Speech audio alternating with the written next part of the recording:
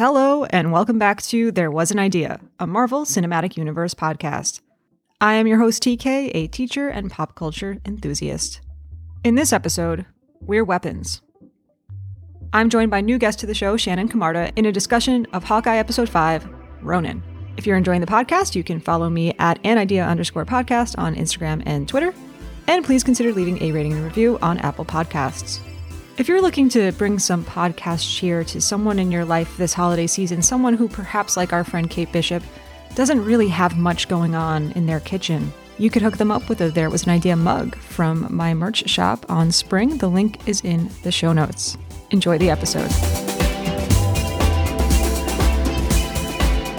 Today, I am joined by someone who is a new guest to the show, but to me, it doesn't really feel like she is because she's a friend, a longtime listener, and the wife of a guest who's been on the podcast a couple of times, Rich. Welcome to the podcast, Shannon Camarda.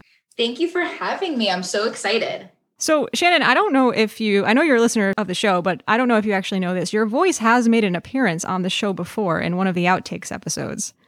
I vaguely remember walking in on my husband speaking to someone and I'm fully aware. Which I think is really cool because in that way, you're very much like a character who first appears in the background and then kind of comes to the fore in the MCU. Yes. And I do know that I'm pretty sure he mentioned how like Marvel and like our relationship may have played into, his experience with Marvel.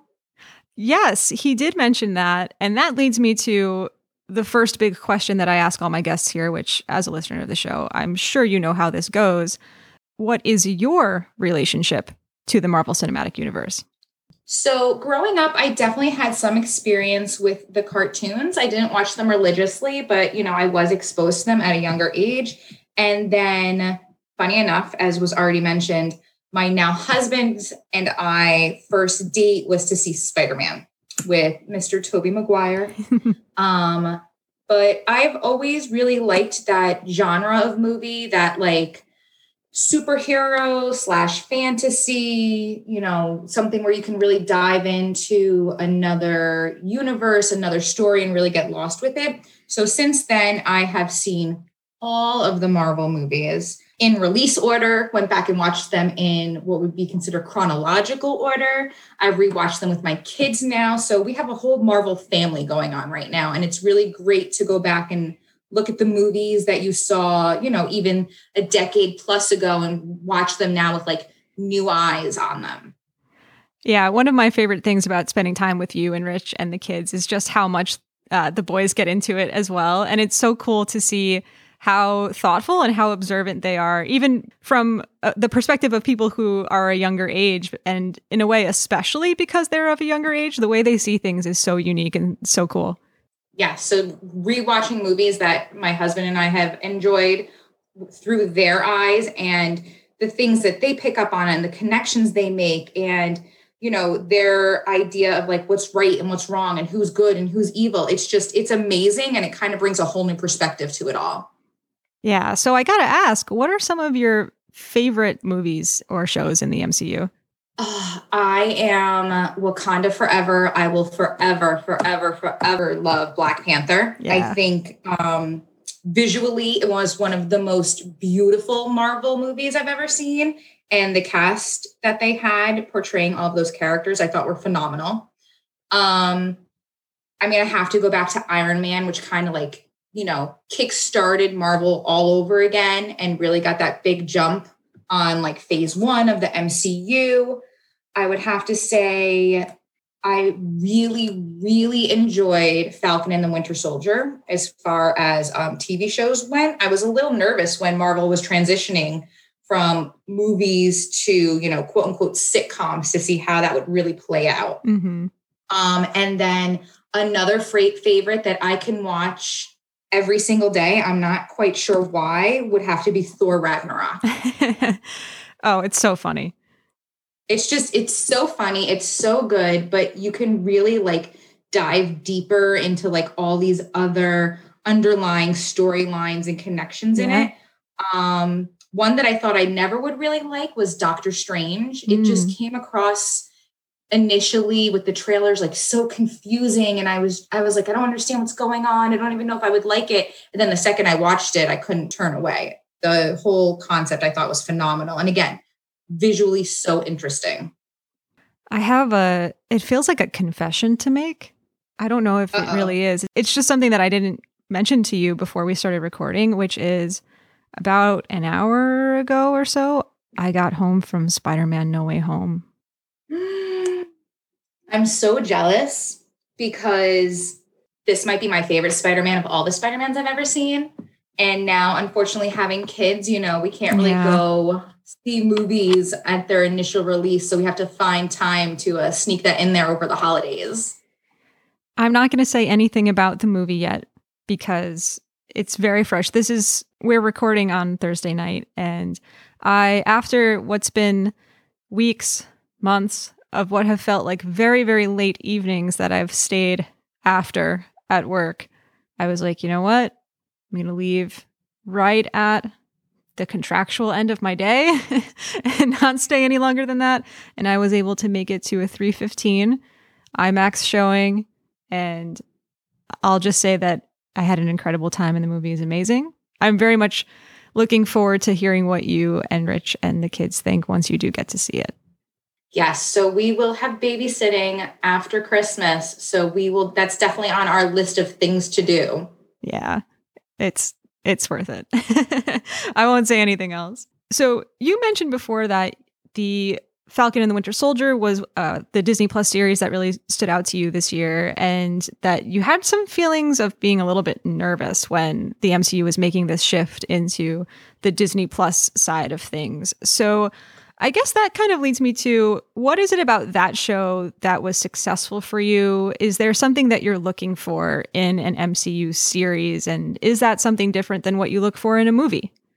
So my likes as far as movies, reading, anything, where you can just dive into it a little bit and escape reality for a little while, it definitely varies. I like comedy, I like drama, but I really like complex characters, which is why I think I'm so drawn to Bucky. Okay. I just find his character so interesting. Everything he's been through, all of the different roles he's played, the different impacts he's had on the different characters that he comes into contact with in the Marvel Universe.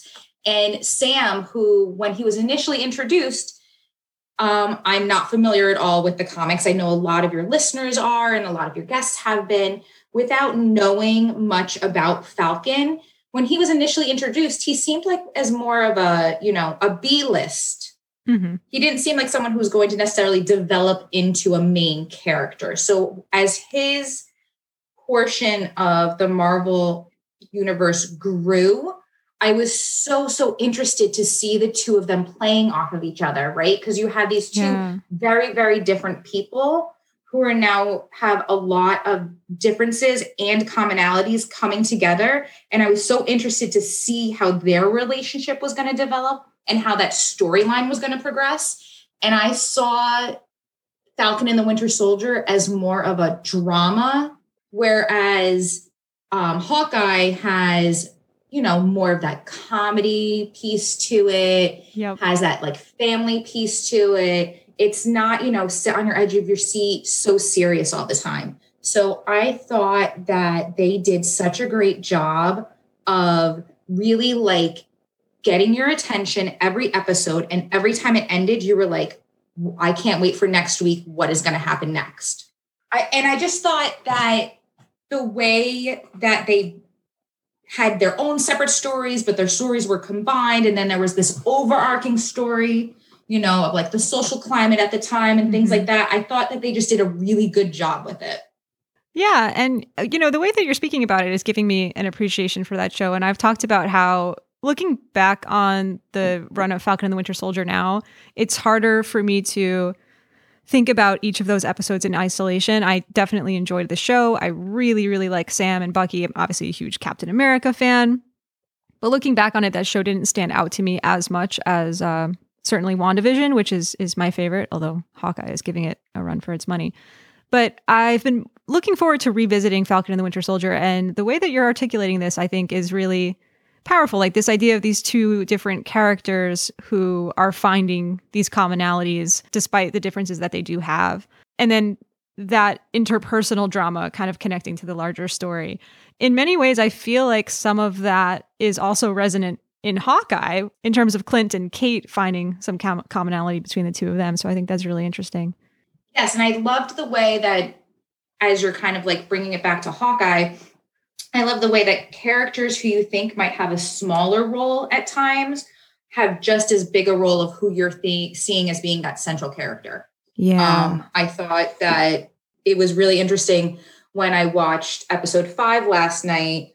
My one son turned to me and he goes, I thought this show was all about Hawkeye. He's like, it's really about her. It's really about Kate. Oh, wow. Right. So just that idea that he thought he was watching one thing. And as the show evolved, he saw that it wasn't necessarily what he thought it was going to be, which I will say, and I know this, we'll be talking about this a little bit more later on, Hawkeye was not necessarily the show I thought it was going to be. Yeah. So let's talk a little bit about that, because full transparency for our listeners, I've wanted you to come on the show for a while, and we've kind of talked about it here and there, but it wasn't until Hawkeye started airing that we both were like, okay, we have to make this happen, because it's very fitting that you're here to talk about the Hawkeye show, because I know that Hawkeye is a character who has always resonated with you.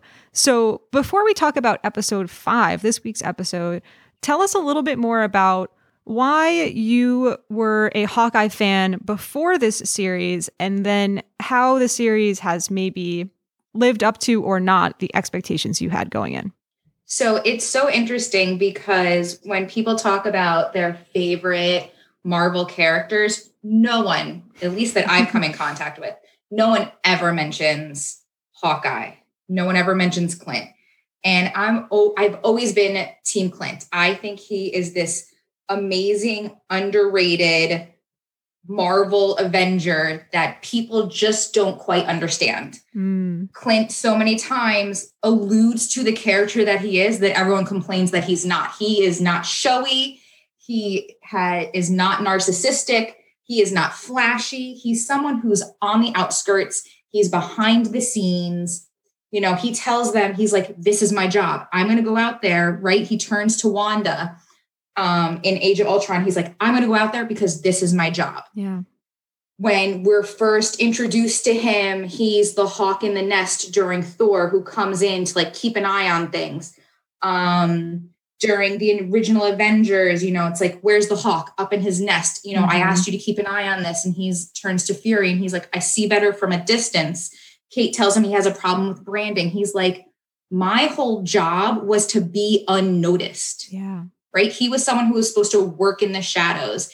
And then all of a sudden we're introduced to Clint and he has this family. And it's like he just switches right from like working to being that person outside of work. He lights up when he sees Laura and his kids. There's hugging, there's kissing, there's Aunt Nat. So I feel like there's his work persona and then there's who he really is. And I feel like he does such a great job of separating those two things when you see him being Hawkeye, that no one really understands who Hawkeye is. You know, he's an introvert who, under the right circumstances, will open up. At the end of Avengers, he's sitting around eating shawarma with everyone. That's true. Right? But then there's another time where there's a party and he's like, sorry, guys, I've got to go. Because he checks his phone and I might be like reaching for this here, grasping at this, but I'm going to assume it's Laura trying to contact him or he has to go home to his kids. Yeah. So he's not someone who's always, you know, in the mix of it that you see, but he's someone whose presence is always felt. And I don't know, that just really resonates with him. I think Clint's an amazing character and extremely underrated. Yeah, I really appreciate hearing your thoughts on this because as we've talked about, a lot of the guests I've had on the show have either since the series came out been kind of converts to Hawkeye fandom, or I've talked with people who are a fan of Hawkeye in the comics, but have been very much like, well, I don't like him in the MCU, or like the MCU hasn't done him justice. He's great in the comics, this or that. So I really appreciate this take that you have. And when you had texted me about this a while ago, it really struck me when you said that being an introvert, right? Sometimes it's misunderstood as being standoffish or uninterested, but they value privacy. They think before they speak, reserved with their emotions. I was like, wow. I was like, yes, that is Clint. Clint is all of those things. And that made me feel a little bit like maybe we were, speaking for myself, maybe I was judging him as not being as interesting as the other Avengers just because he didn't have some of those, as you said, kind of like more showy qualities. So really appreciate hearing your perspective on that. Thanks. And, I think back of like when Natasha was first introduced, she was very quiet. She was very reserved. You didn't have a good concept of her either until her character developed more. Yeah, that's a great point. That's a very great point. And there's always been that similarity between those two characters, right? The two that fly under the radar a little bit more because of their training with S.H.I.E.L.D. and that established such a meaningful connection between the two of them as well, which I really love, not to get too far ahead of us, but I really love how the Hawkeye series has really shown, in addition to telling us how much those two people really did connect. Going back to the series, you mentioned that it wasn't quite what you expected out of it. Expand on that a little bit. So it's funny. I love trailers and sneak peeks of things. However, over, I would say the last probably like 5 to 10 years, companies have just gotten a little, in my opinion, have gotten a little too far with them that I'm always too nervous I'm going to see too much. So outside of the initial Hawkeye trailer, I didn't watch any of them. I didn't watch them on Disney Day. I don't watch any of them with the sneak peeks for the episodes because I don't want to see what's coming. I was so excited when I saw the first trailer and it had this kind of Die Hard-esque Christmas story going on. I was like, this is going to be amazing. I am so excited. Die Hard happens to be one of my favorite Christmas movies. It's set in New York. I've grown up going there my entire life for the holidays. So I was so excited about it. I didn't want to look more into it. So going into the show, I didn't quite know what to expect from the show. So it has pleasantly taken me by surprise with the twists and the turns that the storyline is going in. Yeah, and I'm with you on the sneak peeks for the next episode. I don't watch those each week just because it's like at this point too, there's only one episode left. I'm like, I want to see all of it fresh next week. I don't need to watch the 30-second teaser. So let's talk a little bit more specifically about episode 5 of Hawkeye, the penultimate episode. Speaking in general terms, what did you think of it? I loved it. And I also thought it was the quickest 39 minutes ever. Yeah. I don't know how they did it, but all of a sudden it was over and the credits started rolling and I'm yelling at the TV that you've got to be kidding me. How is it over already? There's only one episode left. What is going on? So yeah, in general, I loved it. I'm sure you will agree with me here. Yelena coming in at the end of last episode and having such a strong presence in this episode, I thought was phenomenal.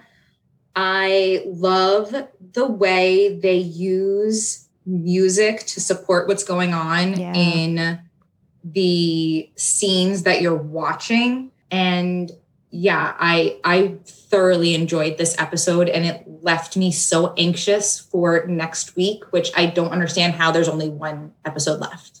I know, right? Going into this one, I was thinking to myself, like, I've absolutely loved this series. I've talked about it every week.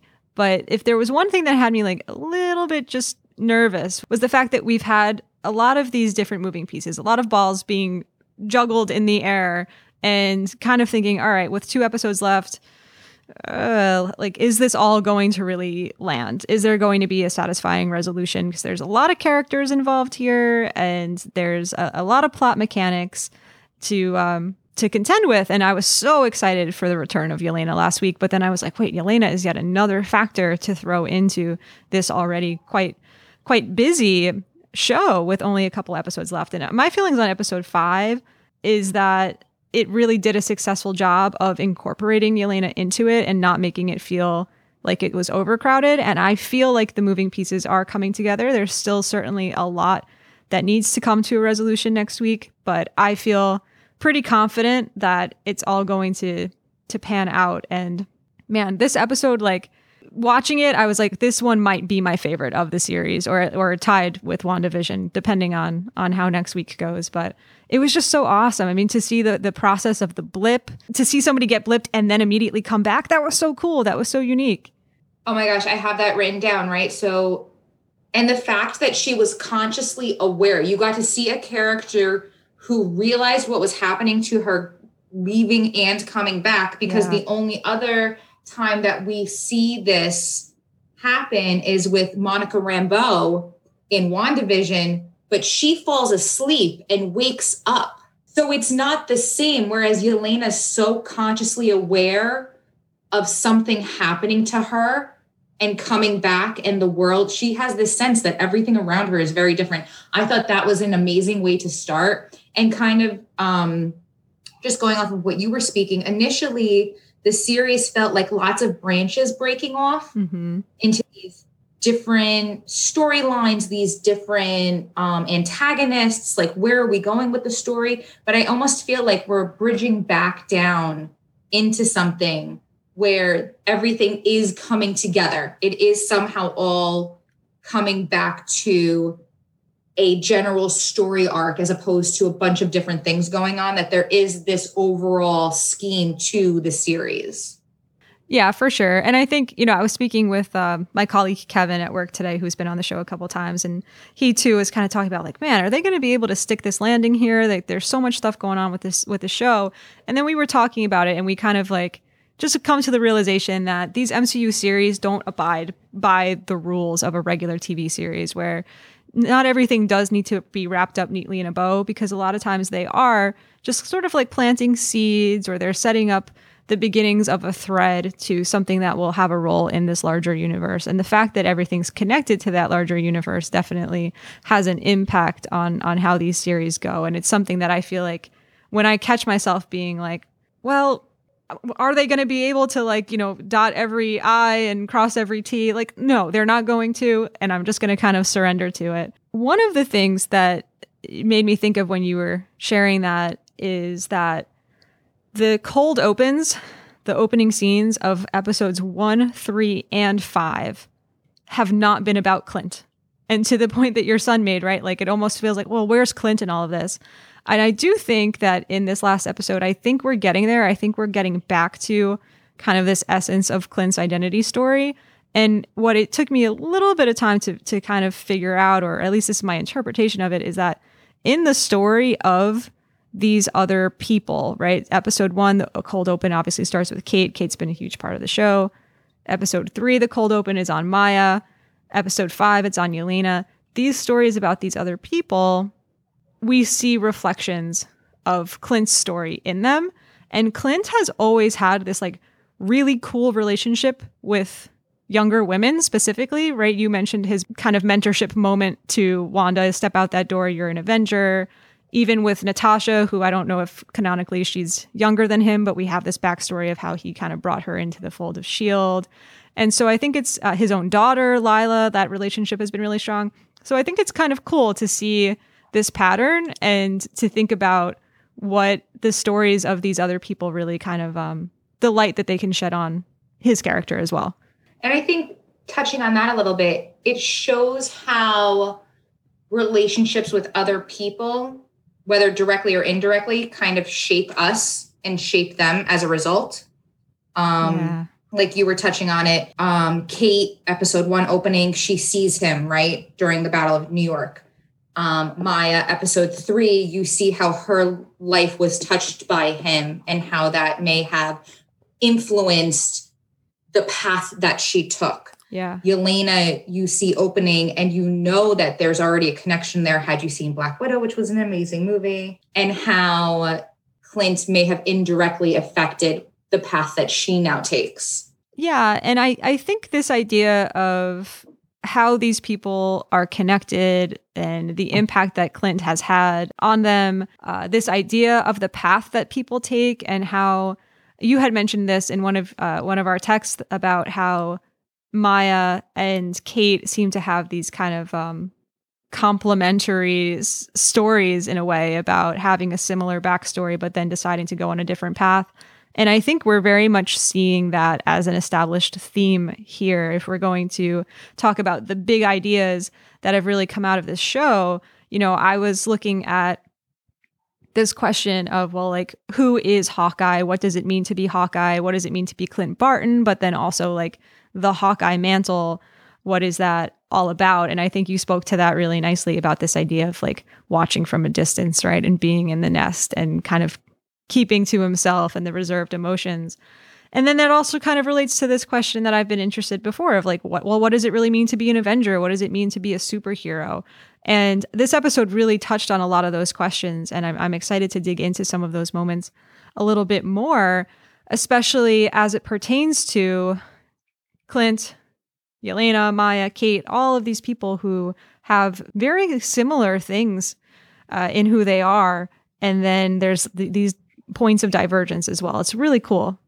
Absolutely. Just to show how different experiences shape our lives and the lives of those around us. Absolutely. So in thinking about this episode, there's really a lot of scenes that connect to this larger idea of speaking to what it means to be an Avenger and who Hawkeye is. This idea of part of being a superhero is loss. Loss is a really, really big part. He says this in last week's episode about a game of managing loss when you do what I do. Again, to use your language of how he thinks of it as a job. So we're seeing a lot of the commonality between these characters and how they've experienced loss and then have kind of made different decisions from there. So I think perhaps like the best place to start might be with Yelena because the episode opens on her. So you mentioned already that you knew I was going to agree with you about having excitement over her in this episode. And just as like a big fangirl of Yelena, I was so into this episode and every scene that she was in. And it opens with this scene, a cold open, quite literally, with this winter landscape and like hearing the lines from the Black Widow movie and the whistle being echoed, the Black Widow score, which I absolutely love. It just immediately made me very emotional. And that whole opening scene was just so cinematic in the way that it was shot. It really felt like a movie. And so I kept thinking, like, when are we just going to get a Yelena movie? I would absolutely watch like a whole 2.5 hour any part of her story, whether it's this part where she's helping to free widows or whatever it might be. I was just thinking that if there was something with the freeing of the widows, like the path that she goes on for however long that's evolving for her, I think that would be such an amazing counter story to what she went through while she was a widow. So that's Marvel. Yeah, right. If you're listening, Marvel people. But yeah, Wayne, what did you think of this opening scene? What did this reveal to us about Yelena's character that we didn't necessarily know before? I thought, like you said, it was very cinematic. It almost felt like they pulled a scene from a movie and clipped it in as like a background story, but we know that that's not what it was. Although that kind of is what it was, right? Because it's 2018, she blips, and then all of a sudden it's 2023. I thought seeing the evolution of Yelena's character, of someone who was very childlike in Black Widow, was so interesting because she says to Natasha she could never make decisions for herself before. She couldn't pick what she wore. She couldn't pick what she ate, how she did things. So she had a very childlike sensibility, although she was a trained weapon. Yeah. In Black Widow, into someone who is now going around trying to save as many people as she can, almost a pseudo Avenger, if you will. I thought that was amazing.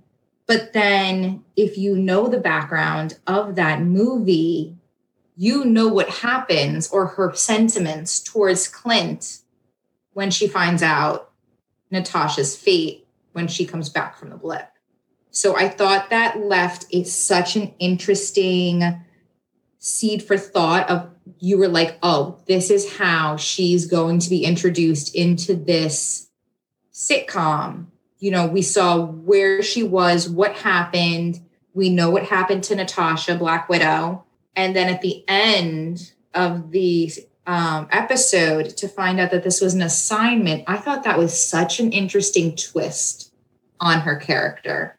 Yeah, I think we're seeing it's amazing at how effective this episode was at giving us so much Yelena story in a series that is not actually about Yelena, right? Like it's about Clint and Kate, but it did such a good job, in my opinion, of really showing these different, to borrow a line from Kate's mom, Eleanor, in this episode, like the different winds that the path might take, right? It's because this opening scene is showing this moment in her life, of this moment of heroism, as you said, right?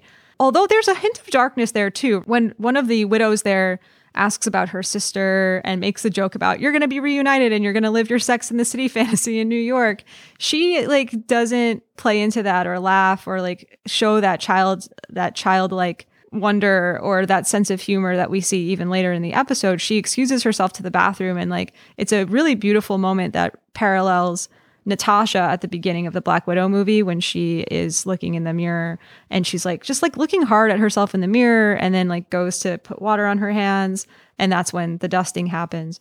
So I'm really curious about that, and that's where I'm like, I really do think there is more story to build out here about Yelena and what it was that she was feeling when she was going from, you know, having been brainwashed under this mind control to now on this path of heroism, of course, then only to be blipped. And of course, I'm a huge Black Widow fan, so I got really emotional when she's immediately like, I need to find Natasha. I need to tell her I'm okay. Oof. To go straight to the credits was so powerful. But it really struck me like how tragic her story really is. She's doing these acts of heroism, and she has these plans for the future of being reunited with her sister. And then we find out that she goes right back to killing for hire in like this vicious cycle. It's so tragic. It's so tragic. And I think it speaks to that idea of loss that's overarching in Hawkeye, right? So we, had you seen the movie, understand some of Yelena's background from Black Widow. And then we see her kind of coming of age with Natasha rescuing her and trying to help her, and now her trying to help the widows. And it was interesting. I was kind of wondering if there was almost a foreshadowing, because when she's asked about Natasha, it's a little awkward. Yeah. As if there was something there or not there, depending on how you want to look at it, that it's not the relationship she wanted it to be, or that Natasha wasn't giving her what she was looking for out of, searching for family. It just, when she excuses herself to the bathroom, the look on her face, there's a sense of loss there. Yeah. And then she blips and she comes back, and you know that she really ends up experiencing that loss firsthand. Yeah, there's really something there. And of course, Florence Pugh is such an amazing actor, so you really can read into what she's doing with her facial expressions and everything. So I wonder if that's something that, you know, obviously she's a tremendous movie star. She is so charismatic and has been so successful even in her young age that I certainly think that Florence Pugh could carry an MCU movie if they wanted to do a Yelena movie or two or more. Marvel people, I'm sure we're all here for it. But I don't know what they're going to do with her character moving forward. I just know that I hope to see more of her. And I liked how, like you said, it really felt lifted out of a movie, because we saw this Yelena scene before even the Previously On, which really just kind of hit home how powerful it was. And what an important place it had within the story because of the way it opened. And I mean, if you want to talk about charismatic, I'm sure we'll touch on it more later, but the dinner scene with Kate with the box macaroni just made me love Yelena that much more. Oh my gosh, yes. While we're on the Yelena topic, we'll kind of do the Yelena scenes together to discuss her and her path before circling back to Kate and Clint. But their banter was so good. There were so many good one-liners in that scene. And just for someone who always comes across as so serious, so stoic, just very flat affect, every time she broke into a smile or a chuckle, I found myself smiling and chuckling along with her. And I was like, this is exactly what I didn't realize I wanted and needed from her character. Yeah. Yeah, because we got the hints in Black Widow that she could be funny, but of course that was a very different time in her life too, where she had literally just kind of woken up from her mind control. One of the things that's remained consistent is like Florence Pugh does such a good job of delivering those moments where she kind of laughs or makes a little joke in a way that it feels so authentic, to the point that it almost seems like it could, part of it could be improv. And I don't know if it is or not, but it just feels so like a real conversation you're having with somebody, and it just puts you right there. And the fact that, you know, that scene where they're sitting together at the apartment and just talking goes on for a while. It's broken up by another mini scene with Clint, but it's a long time to devote to just two people at a table talking to each other back and forth. But it was so dynamic. I mean, it felt to me just as dynamic as watching a fight scene or something like that, because it said so much about who each of them are. Did you get the sense that watching the back and forth between Yelena and Kate, I love Kate. I think her character is amazing. I love the way it's evolving, but the amount that she is naive to this entire superhero Avenger idea, when she's like, oh, wait, you're Natasha's sister? I'm so glad I didn't kill you. Yeah. And Yelena's like, ha, ha, ha. Yes. Okay, sure. Sure, little girl. Like, you were going to kill me. This idea that she still doesn't quite grasp things that seem so obvious to other people. It just, I thought, you know, it really highlighted that she is young and she doesn't really quite know still what she's trying to get herself into. I think that rings very true. And I've been attributing a lot of Kate's naivete, as you say, to her age and, you know, to her kind of like subordinate position to Clint in the scenes we have of the two of them together. But now here comes Yelena, and like, yes, Yelena is a trained assassin, you know, with charisma for days and confidence for days. But Yelena is probably only about the same age. I don't think Yelena is meant to be much older than Kate. And Yelena lost 5 years of her life in the blip. So what we see here is like, even paired with somebody who is her age, there is this this innocence to Kate and this lack of understanding to Kate. And I thought it was really cool to have her paired with Yelena, because not only am I excited for the two of them kind of taking on the next generation of Hawkeye and Black Widow in a way, but also because it was good to see more of that revealed in relationship to somebody not Clint or not, you know, her mom, somebody who could potentially be more of a peer, and somebody who, like her, you know, has experienced loss. Although we know that Kate certainly has had a much more, you know, privileged upbringing than Yelena, certainly. The other thing I did really like about the dynamic between the two of them that you speak to here in this conversation about heroism and being an Avenger is this fact that in the last episode, when Clint revealed that he was Ronin, Kate didn't really have much of a reaction to that. It didn't seem like that really changed her opinion of him at all. She's kind of like, oh, you know, we all make mistakes. But now you have somebody else who is reframing it to her and making her confront it a little bit more about the seriousness of the pain that he has caused. And I think it's really important that Yelena is asking her some of the questions that she's asking, because I think this is how Kate really needs to learn and get a little bit more understanding, as you said, of this world that she is so interested in getting herself into. So one of the things that I loved about the scene between the two of them is the way that they're sitting across the table from each other, sharing a meal, if you will. And it's almost like they're mirroring each other, but more so to shine a light on the things that they don't see in front of themselves. So Kate isn't seeing the other side of Clint. Yelena isn't seeing it as, well, who would have hired you to kill an Avenger, right? Like, so they're reflecting things back on each other, and they're sitting across the table from each other, and they're kind of, you know, maybe Yelena's not so uneasy about Kate, but Kate's a little uneasy about Yelena. Sure. To kind of throw things back on each other that the other might not be thinking about. That I don't know, when I stop and think about the scene and the way they're like looking at each other, you know, it's this casual setting, you know, they're sharing a meal. It's like they're having a conversation, and it's like fun and light until it's not all of a sudden. Yeah. And they point out these like glaring things that, you know, when you're on the outside looking in, you can see it. But when you're in the moment, these two individuals don't see it. And then they each really, you learn by the end of the episode that they each took away something from having that sit down. Very much so. Yeah, I love this point that you're making.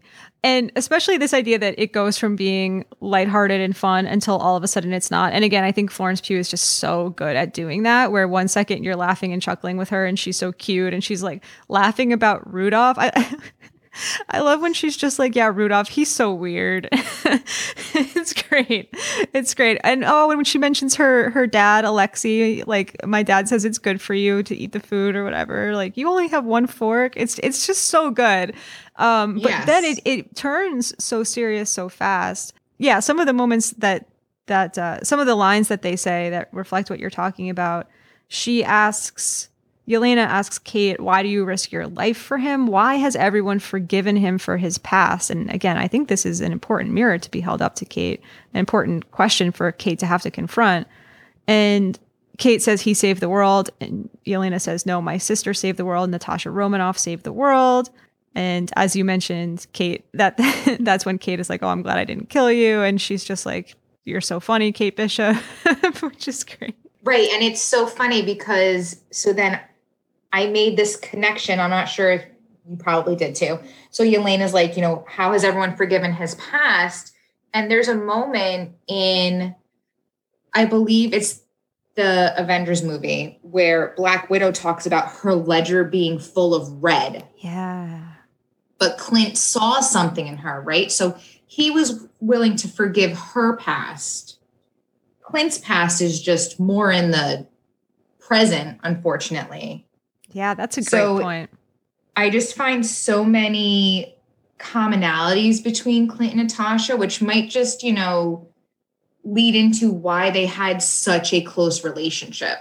I wasn't specifically thinking of that moment in Avengers where she talks about the ledger, but I think that's a really good connection to make here, that the same grace that Clint showed to Natasha and the same second chance that Clint showed to Natasha, Yelena is not really able to see with regard to Clint, at least not yet. Which, of course, I mean, the loss is very close to home for her. That's her sister, and as she says, like, no, my sister saved the world, right?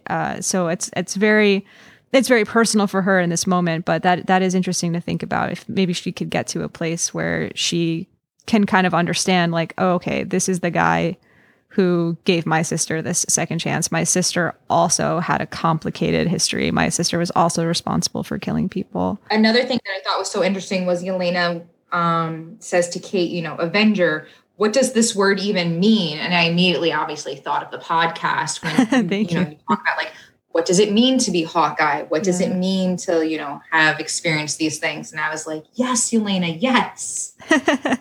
Yeah, I also was really excited to hear her say that line because that's what we're interrogating, right? And I love that the MCU has begun to interrogate that question more and more explicitly, right? What is the difference between a hero and then someone who is a villain? Is it that they end up making one choice that leads them down a path that it's not so great? Is it, like Clint's going to say later in the episode, is it something that they feel this, they experience loss, they feel this rage, and then they can become manipulated by other people, and now they're not a hero anymore, or they can't be a hero? So I do think it's a really interesting question. I like how she says that the word holds so much power. You call him a hero no matter what he does. And Kate says, in terms of like what it means to be a hero, she says it means that when you choose to spend your life trying to help people, there are things you're going to lose, collateral damage. And of course, she says, my sister, you know, is she collateral damage? And of course, like, when you bring it down to that personal level, it's hard to argue against that. But I do think it's important that as much as we're rooting for Clint here, and we see the goodness in Clint, and he's hanging out with a dog and wearing an ugly sweater, and you know, we're rooting for him, it's important for Kate, I think, to be sitting across from somebody who asks her, hey, how long have you really known this guy? Right? To your point, that she's putting things in a way that Kate hasn't thought about them. As you said as well, Kate then also gets Yelena thinking about, who is it that hired her? I also like the line when Kate says, he's not perfect, nobody's perfect, but he is good. I love that line. I think that highlights the idea that when you idolize someone or when you have heroes, that doesn't mean that they're perfect. Everyone has flaws. And I think that kind of goes back to her finally really looking at him more objectively as opposed to this amazing impact he had when she was so young, and then only to know him from such a distance that she didn't know the ins and outs of who he was and what he did and what he'd been through. Yeah. And I like Yelena's retort there too, when she says, however he convinced you about who he is or how many people think or call him a hero, the truth is, it doesn't matter. We're defined by what we do, not by nice words. And again, that got me thinking too about who are we when the way that we see ourselves comes into conflict with how others see us. This is a question that I've been interested in these superhero stories because it comes up a lot. And I loved hearing her say that we're defined by what we do, not by the nice words, right? Defined by those choices that we make, by our actions. I loved that she talked about that and that her and Kate had this back and forth about it. It made me think of Captain America, Steve Rogers, when they're discussing the Sokovia Accords. And I don't remember exactly what he said, but basically he says, we do the best we can in the moment and we learn from our mistakes, because Wanda was so destroyed over the damage she had caused and they saw her as a monster. And he was like, listen, we all make mistakes. He's like, we're trying to do the best we can. Take that. Now we have to move past it. We have to grow. You're not going to make the same mistake again. You're still trying to, be good, do good, and help people. And I think that really resonated with me when Yelena was talking about, it's your actions. And Kate was trying to say, yes, it is the actions, but they were coming at it from two different angles. Oh, man. What a great scene. And what an amazing pair of characters to put with each other. I really, really hope that we see more of Kate and Yelena moving forward in the MCU as, like I said, kind of our next generation Hawkeye and Black Widow. But they were just also so wonderful playing off of each other, because you had Florence Pugh's charisma and the jokes, but also the seriousness and that's the word that I'm looking for. Sinister, right? Sinister, almost like menacing. Menacing, that's it. That's the word I was looking for. So she can play both of those really, really well. And I think that Haley Steinfeld as Kate played a really great job of showing that intimidation, throwing a couple of little jokes here and there too. Like, oh, that's such a Russian thing to say or whatever. I thought she held her own fairly well against a, trained assassin with her banter and rhetoric for a little while, right? Definitely. Like, it's boxed macaroni and cheese. It's delicious. So good. Good. Also, let's talk about Yelena for a second, making fun of her sister for being a poser. But this is the second time in as many episodes that Yelena has dramatically fallen out of a window or off of a building. So I know we're talking about episode 5, but Yelena being a poser, we're watching episode 4, and my one son and I, she does Natasha's stance at one point really quick when she's fighting on the rooftop with Clint. And all I say is poser, and my son yells, "That's Yelena." That's awesome. And I think it's so funny for someone who, they're supposed to fly under the radar, right? Like the widows, they're supposed to blend in. And, she sits down and she has this conversation. She could have just as easily walked out the front door. No, She had to be all dramatic, almost to just show Kate, I'm very powerful. Yeah. I am very skilled. And the way she falls out the window, can we just talk about how beautiful it is? She just leans back. Oh, yeah. It's amazing. And if I were Kate, I would be feeling all sorts of oh my gosh, what just happened? Absolutely. But yeah, I like to think in my heart that some of the dramatics that Yelena has now started to employ in her fighting and is a bit of an homage to her sister that in her memory. I would like to think the same. So before we talk about Clint and the Ronin stuff in this episode, I had one more note about Kate as we're talking about her and how she held her own in that scene with Yelena. She has a low moment before this conversation when she comes home to her mom, and her mom is being the caretaker to her, and her mom asks her, does Clint think you're a superhero? And she says, no, I don't either, because Clint has rejected her at this point at the end of the last episode, saying we're not partners. And I think that the conversation with her mom is important too. When she says, I thought I could do anything, I really thought I could be one of them. So again, this idea of being a hero, being an Avenger. And that's when her mom says, sometimes the paths we're on wind in ways we never would have expected, and we keep moving forward. So to me, watching the emotional scene with the mom and getting a little bit more into where Kate is at emotionally right now, it made me feel like this is going to be all the more heartbreaking when we find out that the mom is up to no good. Oh, that the mom's the ultimate bad guy, unfortunately.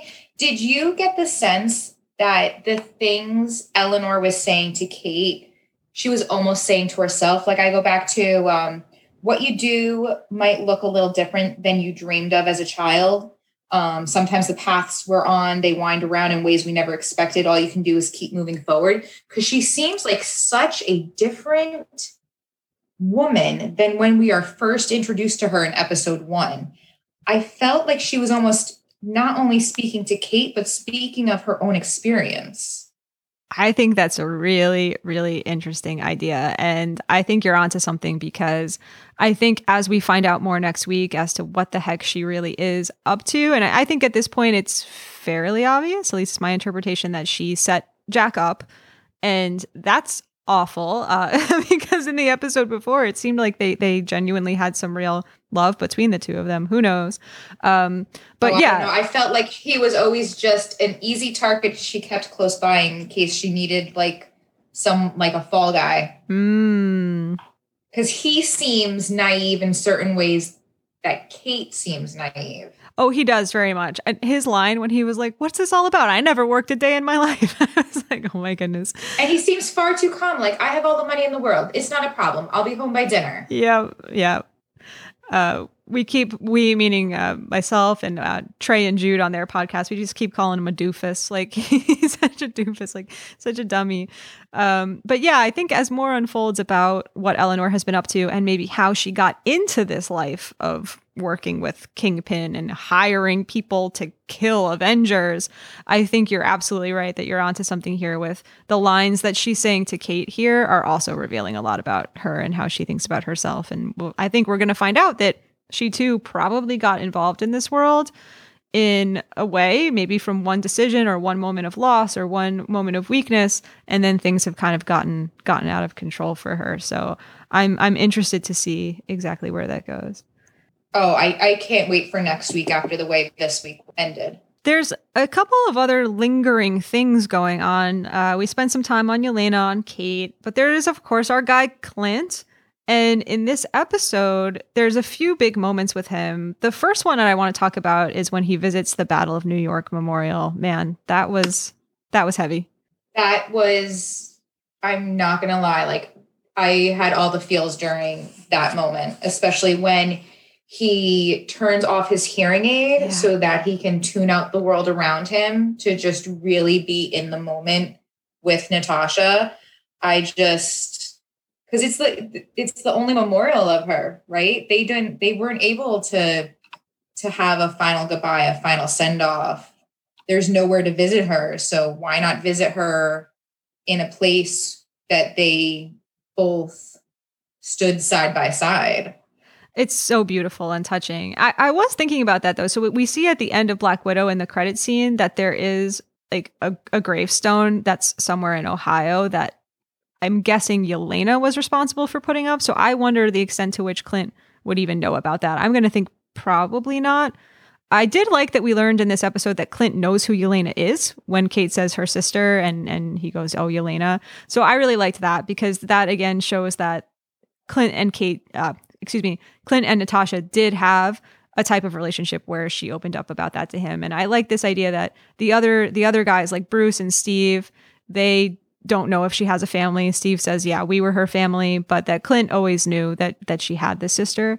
and presumably, you know, her dad and her mom and all of that, and that presumably Clint knew about what happened during the events of the Black Widow movie. That makes me happy. Yes, and I think that just reinforces the relationship that certain people understood the depth of, but others don't. You know, his daughter, you know, says, you know, she was your best friend. It's okay. You know, Laura talks about Nat. So there were people who knew and they did let into their worlds, but there were other people that they didn't. I love the line that he says when he's speaking to her at the memorial. I do my best every day to earn what you gave me. Oof, that really hit. Oh, because he didn't think he was deserving. Yeah. And she felt that she owed her life to him, and she felt he had more to go back to than she did. That ultimate sacrifice, right? Yeah, and I think it speaks to this, you know, when the first episode of Hawkeye, we see Clint sitting there watching Rogers the musical and getting emotional when he sees that depiction of Natasha, understandably so, even though Rogers the musical was really delightful. But the fact that he would have a lot of trauma over that, like he would have survivor's guilt here, right? He would understand that in making the sacrifice she did, she did give him this extra chance at having this life with his family. And the line of, and him saying, do my best every day to earn it, is just so powerful and speaks to who he is and speaks to his goodness, that like, yes, he has a dark past as well, but he's doing everything he can in the present to make the choices that earn it. And then, of course, that's when he says, I miss you and I'm sorry for what I'm about to do, and puts his hood up very dramatically. A lot of dramatic moments here. Love it. Absolutely love it. And I think it speaks to the underlying traits of his character, that inherently he doesn't feel he's deserving, but he consciously decides to wake up every morning and make a choice. That's evidence that proves that he is a hero, using the same criteria that Yelena set up about like the things that we do as opposed to just the nice words. Of course, Yelena just doesn't see it from the same perspective. And again, it all depends on, you know, where we're getting our information from. Right. So speaking of information, Clint calls Laura, and we've talked about this already, about how wonderful the partnership between Laura and Clint is. This is a scene, just to set the scene for a minute. She is saying to him, you didn't call me asking for permission. You don't need it from me. I trust your judgment. Do what you need to do. I'll understand more than anyone else ever could. Oof. What did you make of this? So what do you think of this relationship between Laura and Clint, and what have you liked the direction that they've gone in with making Laura a little bit more involved in the show? I love that Laura is more prevalent. I absolutely love her character. I love the actress. I think it just supports what I've thought all along, that they are a true partnership. Yeah. She doesn't just know that he's an Avenger. She knows everything. She is there to support him in any way possible. She knows what he is trying to do day in and day out. And it just, you know, there was that question of, at the beginning of the series with, you know, did she know about the Ronin? Did she know about everything he did while he was gone, while they were gone? And I truly believed that she did. And then you found out that she knew about the suit and the tracksuits. And I think it just really highlights what an amazing support system he has in his family. Yeah. Because even his kids are like, it's dad. Oh, dad's at work. Like he wasn't at work. He took his kids to New York City over the holidays to spend some, like, you know, dad time with them, sends them home to mom because there's something he needs to take care of. He's not necessarily acting as an Avenger right now, but they all allude to him that he's working. Like they get what he does. Yeah.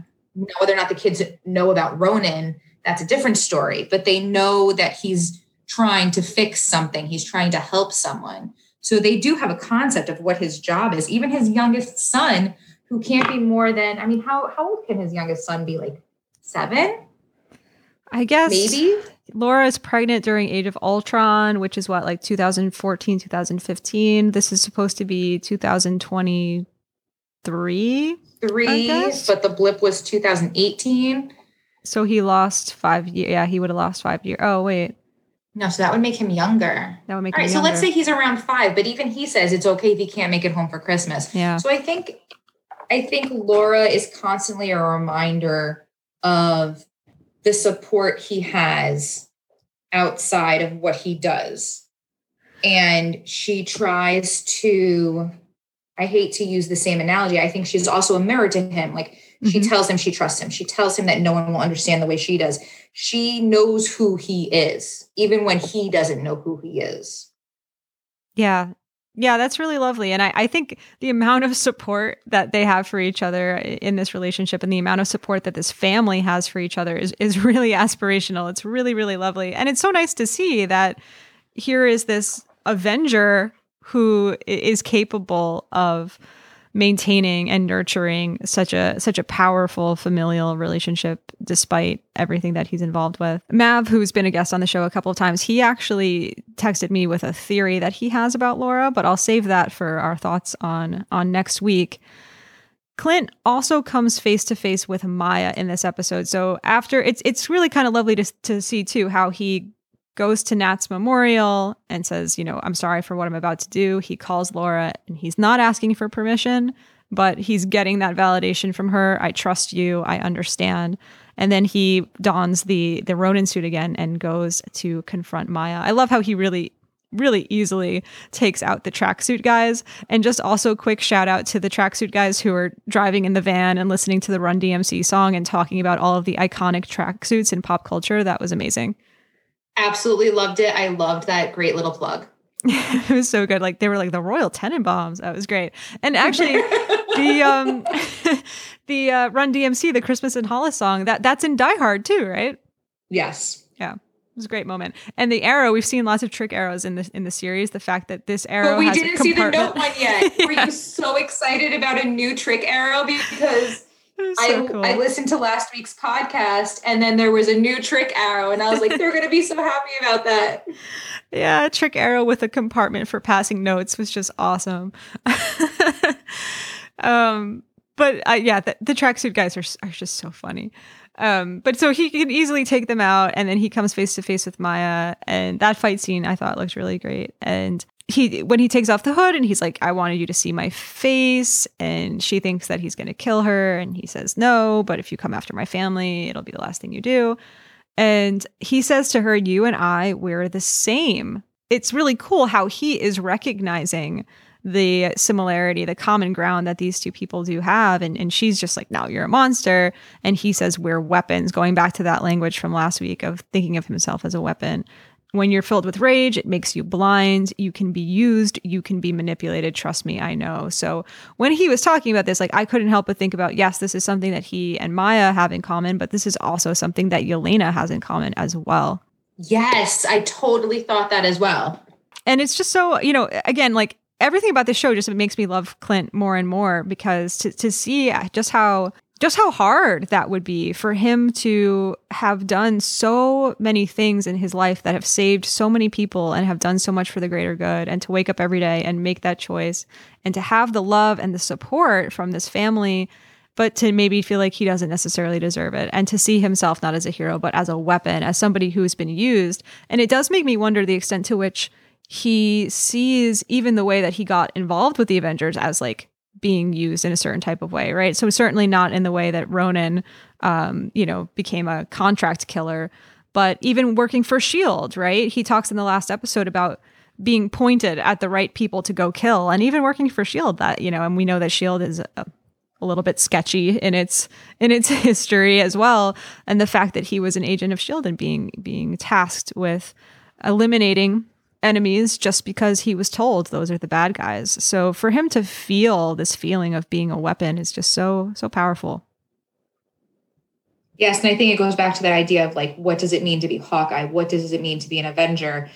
Kate not fully understanding what it is she's getting herself into, because he's pointed in the right direction, but are you always pointed in the right direction by the right people? If the wrong people are pointing you in their right direction, you have to have a moral compass that goes along with this. And there's just so many different facets to being this quote unquote superhero that Kate's always wanted to be, that she's still so naive to, and still really has to thoroughly grasp the decision that she says she understands that she is making. Yeah. And I wonder the extent to which we will see some more of that in our next episode or not. We do only have the one left. I will say this, for all of Kate's naivete and the fact that she is still learning and still has much to understand, there are some things that she does that are very clever in a way that I don't think Clint would have thought of these things, such as in this episode, the Uber driver getaway plan, which I thought was... Just call me Tabitha. Excellent. So good, right? I was like, welcome to the 21st century of getaway cars. Yep. It was really clever.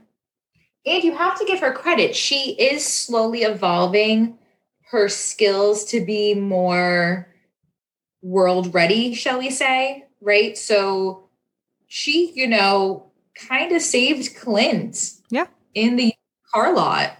So she has amazing skills, amazing abilities. She is slowly learning how to use them in the real world outside of all these closed contexts that she's been trained in. Yes.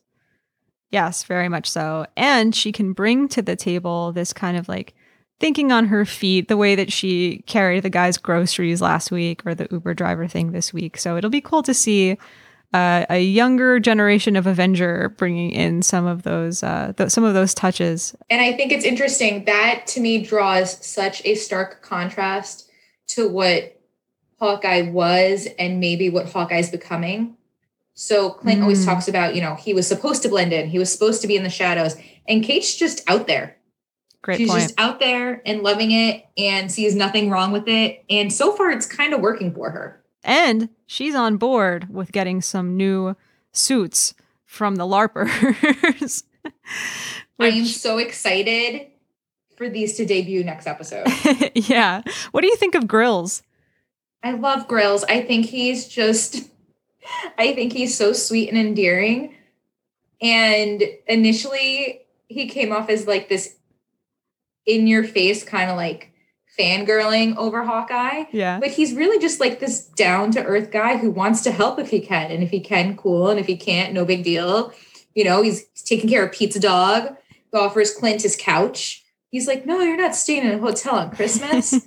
He's like, stay here. And Clint actually takes him up on the offer, which I thought was amazing for someone who likes his privacy. So yeah, I like how he's still around. I do too. And Kate said it best, that Grills is cool. He can cook, he can LARP, he can put out fires. Yeah, I very much like him. The other big thing from this episode that we haven't touched on just yet, well, you mentioned how after that conversation, Kate and Yelena, they both walk away from it with kind of a little bit of a new perspective. And Yelena is prompted to follow Eleanor, or she's prompted to find out who it is who hired her. The fact that she goes and follows Eleanor and then texts Kate Bishop about it was really funny to me. Of course she has Kate Bishop's number. We know she knows everything about Kate Bishop. But there was almost like a sweetness, like a respect out of it. Yeah, like I listened to you. I took your advice. Yeah. Now, were you familiar with Kingpin? Did you watch Daredevil? I did watch Daredevil. And he's also in Spider-Man Into the Spider-Verse. Yes. So, yes, I am familiar with Kingpin. And every time, they talked about the uncle and the big guy, it's like, who could this possibly be? But what I want to understand is Clint's connection to him. Yeah. Because Clint and Laura seem very nervous about him being involved. And I think he has something to do with the Rolex. It's got to be, right? Right. It has to. And I mean, I know we shouldn't like male, female, all these types of things, but the Rolex looked like a man's watch. Big. Yeah. Like chunky. I know that there was people saying like, maybe it could have been Laura's, maybe it somehow is tied to her, but I don't know. Like, I'm very curious to see where this is going. And the fact that he's now introduced on the second to last episode and there's only one episode left. And I'm not saying I'm upset about it. I'm just saying I'm upset about it. Yeah. To see, is this storyline going to now bring this in? Is it going to just be alluded to? Is it going to just kind of hang in the background somewhere? I'm very curious to see how we wrap up this season. Definitely. Not this whole story. I don't really expect the whole thing to be tied up in a neat little bow, but how this season is going to end. Yeah, definitely. I feel like it's probably safe to say that the Maya character and whatever's going on with her and the tracksuit guy Kazi, who it seems like maybe Maya is suspicious of now, thinking that maybe he informed Ronan about her dad and was responsible. Like, there's definitely stuff there, and I think Maya is really interesting. But I'm thinking that a lot of that Maya stuff will continue to, that this is really a launching pad for her series, and that stuff will really develop there. Our introduction, and I would guess that it's spinning off from here. Yeah, but I'm curious the extent to which Kingpin is going to be more of part of her story. But as you said, it seems really, really personal to Clint and Laura. Clint is an Avenger. Like, why the heck is he so scared of Kingpin? You know what I mean? Like, I know Kingpin's scary, but even still, it feels like there's some personal connection here. And there's this personal connection with the Watch. The theory, I do like the Nick Fury theory about the Watch. I don't know if there's any ground to that, but there's certainly some personal connection with what's going on with the Watch and with Kingpin, and I'm excited to see that. And I'm also feeling confident in terms of the wrap up next week with the fact that, okay, if the Kingpin thing is what connects Eleanor into this, and the Kingpin thing is what's so personal for Clint and Laura, that gives us a lot of ground we can cover in terms of learning what's going on with Laura a little bit more, Kate, her mom. It can kind of all come together a little bit. And then, of course, there's the Yelena factor as well. Anything else from the episode itself that we haven't touched on? I love this backdrop of Christmas to the episode. And I love the way they're using different Christmas music to kind of reinforce what the characters are going through. Did you at all get the vibe when Clint was walking to Grills's apartment when so Christmas Time Is Here? Yeah. By Vince Giraldi Trio was playing, and all I could think of is Sad Charlie Brown. 100%. Yeah, that was absolutely Sad Charlie Brown vibes. It was great. Like sad Charlie Brown walking along, you know, not in the Christmas spirit.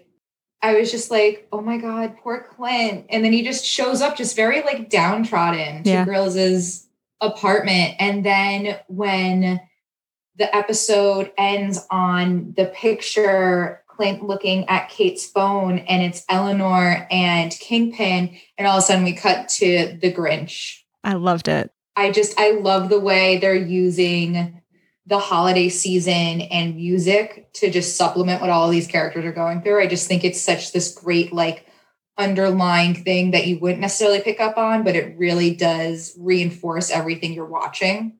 I absolutely agree. It's so great. And I love the Grinch song so much. It's like one of my favorite things. So I watched the entirety of the credits because I wanted to hear the song. And I'm also always pretty curious if there's going to be a scene in the credits. But I'm glad that I did watch the credits through, because they ended on the Hawkeye title card with Kingpin's silhouette over New York. Did you catch that? Oh, no, now I need to go back and watch this. And I watched it through, Tara, I watched the episode 4 times to prepare for tonight. Oh my gosh, I've only watched it 3 times. So there's probably things I haven't touched on that you're like... and I don't know how I missed that, because I definitely watched the credits through, but I'm going to blame it on Tiny Humans. It's blink it and you'll miss it, to be honest. And it really is just the silhouette. It's like the New York skyline, and then there's just the silhouette of the large man's shoulders and bald head. It's just one frame. I'm like, I'm going to go back and fast forward, and I need to see this. Just that one frame at the end. Oh man, what a great episode. We talked about this a little bit, but any other burning questions or things you're hoping to see next week? For me, definitely the Bishop holiday party. So the Bishop holiday party is giving me vibes of the Die Hard holiday party. Like something big is going to go down when everyone least expects it. And I would love to see, you know, in Die Hard fashion, some window getting blown out and someone rappelling down the side of a building, or, you know, some big explosion. I have high hopes, but I'm trying not to, because I just want to appreciate it for what it is. That's how I am too. I don't spend too much time on too much speculation or predictions, because I like to just let it unfold. But I'm looking forward to seeing our friends here in some formal wear at a fancy party. And I think we're going to get some action like you describe. I think we're going to get a little bit of Die Hard action. And I want to see what Kate shows up in. Yeah, exactly. Is the mom going to make her wear the red dress? I highly doubt it. Well, now that she knows that her mom's in cahoots with Kingpin, I'm looking forward to seeing that, the emotional unraveling, the emotional consequences of Kate finding out about her mom. There's a lot to get to, though. I hope it's a long episode. If it's another 39 minutes, I might cry. I know. I'm going to be so disappointed. I'm going to be so disappointed if I click on it and it says like 45 minutes, because it's 5 minutes of credits anyway. I have high hopes that are semi-reserved. Well, let's go with that. I think that's a good approach. So I have one theory to share from Mav, who sent this to me, about Laura. He writes, Laura still has a secret. Maybe she didn't get snapped. Maybe just the kids did. And she was also Ronin. She also spent 5 years doing murders. Killed Maya's dad because Ronin suits are one size fits all, which is funny. And Clint knows, is that what he's trying to clean up? So I thought this was kind of an interesting thought. And certainly it would be a huge mind-blowing reveal if Laura was not in fact snapped or blipped, as it may be. Who knows if they'd really go there with that, but I did think it was a cool idea, and he said that I could share it. So I wanted to put that out there into the world. Well, I think we're certainly going to find out a little bit more about Laura. I think that there's more there than what meets the eye. I keep going back to when Tony Stark arrives at the Barton farm in Age of Ultron, and he's like, that's an agent. Those are mini agents. Those are mini agents. But like, you know, the MCU is really good at reframing, recontextualizing older things. Like, it is very possible that she's an agent or has been an agent at some point. You know, even if I don't always agree with the ideas of, you know, your guests and your viewers, I do always enjoy hearing them, because they're things I wouldn't have thought of. Yeah. So it's a very interesting take. I am curious to see where this goes. Like, just tell me who the watch belongs to. They like to stretch it out. They do. How this watch still has a tracer that's like still like pinging after all these years. How many years later? Well, thank you for being a listener of the show. And that's one of my favorite things about doing the podcast, is hearing everybody's different perspectives, because I'm always hearing people frame things in a way that I haven't thought of before. I have 2 last questions for you before we wrap up our discussion today. 1, hot sauce on mac and cheese. What do you think?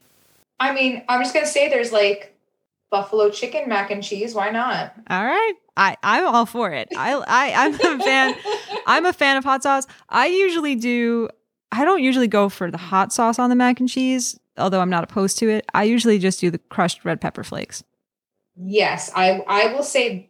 So I usually put cayenne pepper in my homemade mac and cheese. So it's spicy. Spicy is good, but like if it's just the hot sauce, especially the amount that Yelena put on it in this episode, it's almost like the consistency is going to be off. It's going to just be the whole thing's going to just be too like watery, you know? And it wasn't just hot sauce. It was sriracha. Yeah. That's like next level hot sauce. That's true. And my other question for you on a more serious note is, do you think that next week's episode, the series finale of Hawkeye, as far as I know, I don't know if there's going to be a second season, but assuming it is the series finale of Hawkeye and not just the season finale, do you think this is the last we see of your guy Clint in the MCU? I really hope not. I'm gonna leave it there. I'm gonna go with I really hope not. I have a small sense of dread of what might happen to Clint, but I'm hoping that that's not where we're going with this story. And I hope not either. And I think that unlike with Natasha or Tony, I don't think that they would go to that extreme of completely eliminating the chance of him coming back through, I don't even want to say like killing off the character. I don't think they would do that. Of course, I could be proven wrong, but I don't think they'd do that. I do think that they could set up a situation in which it seems like he's never coming back. But, you know, especially after this series, I've really been won over to Team Clint Barton. And so I find myself now thinking this is not the last I want to see of him. And I certainly hope to see his relationship with Kate continue, his relationship with Laura continue. And there's more. I would love to see him come back as like a mentor to Kate in like later things, like someone she calls, someone she checks in with, like not a starring role, but kind of like the Laura to Kate that Laura was to him in the other episodes. That's a great idea. Movies. Somebody who she can call up and count on and bring in that wisdom. I like that. I like it a lot. Well, Shannon, before we wrap up, any final thoughts on your mind related to Hawkeye? I'm just glad so many people have come over to Team Clint and people are finally getting to see him in a new light that, you know, just reinforces what I've always said about him. That he's really this complex character who just was very different from all our other Avengers. And I just want to say thank you so much for finally allowing me to be on the podcast, for me finally offering and asking to be on the podcast. This has been so much fun. Well, thank you so much. And you're welcome back anytime. I'd love to continue talking to you about all of the good things happening in the MCU. And of course, to talk with Rich again. And one of these days, would love to hear from the kids. And if not to sit down and do an episode, just to get some of their thoughts and put them out there in the world, because they really have such unique and wise and articulate observations, even at their young ages. And it runs in the family. I'm sure they will be sharing them with you when we see you soon. Yes, I can't wait to see you guys. And thank you again so much for sharing this joy of the holiday Hawkeye season with me and the podcast. If you enjoyed this conversation about episode 5 of Hawkeye, you can follow the podcast at anidea_podcast on Instagram and Twitter. Artwork was created by Brooke Pender, who you can find on Instagram at delta.mush, and music by Demeter Salvia, who you can find on Bandcamp and SoundCloud.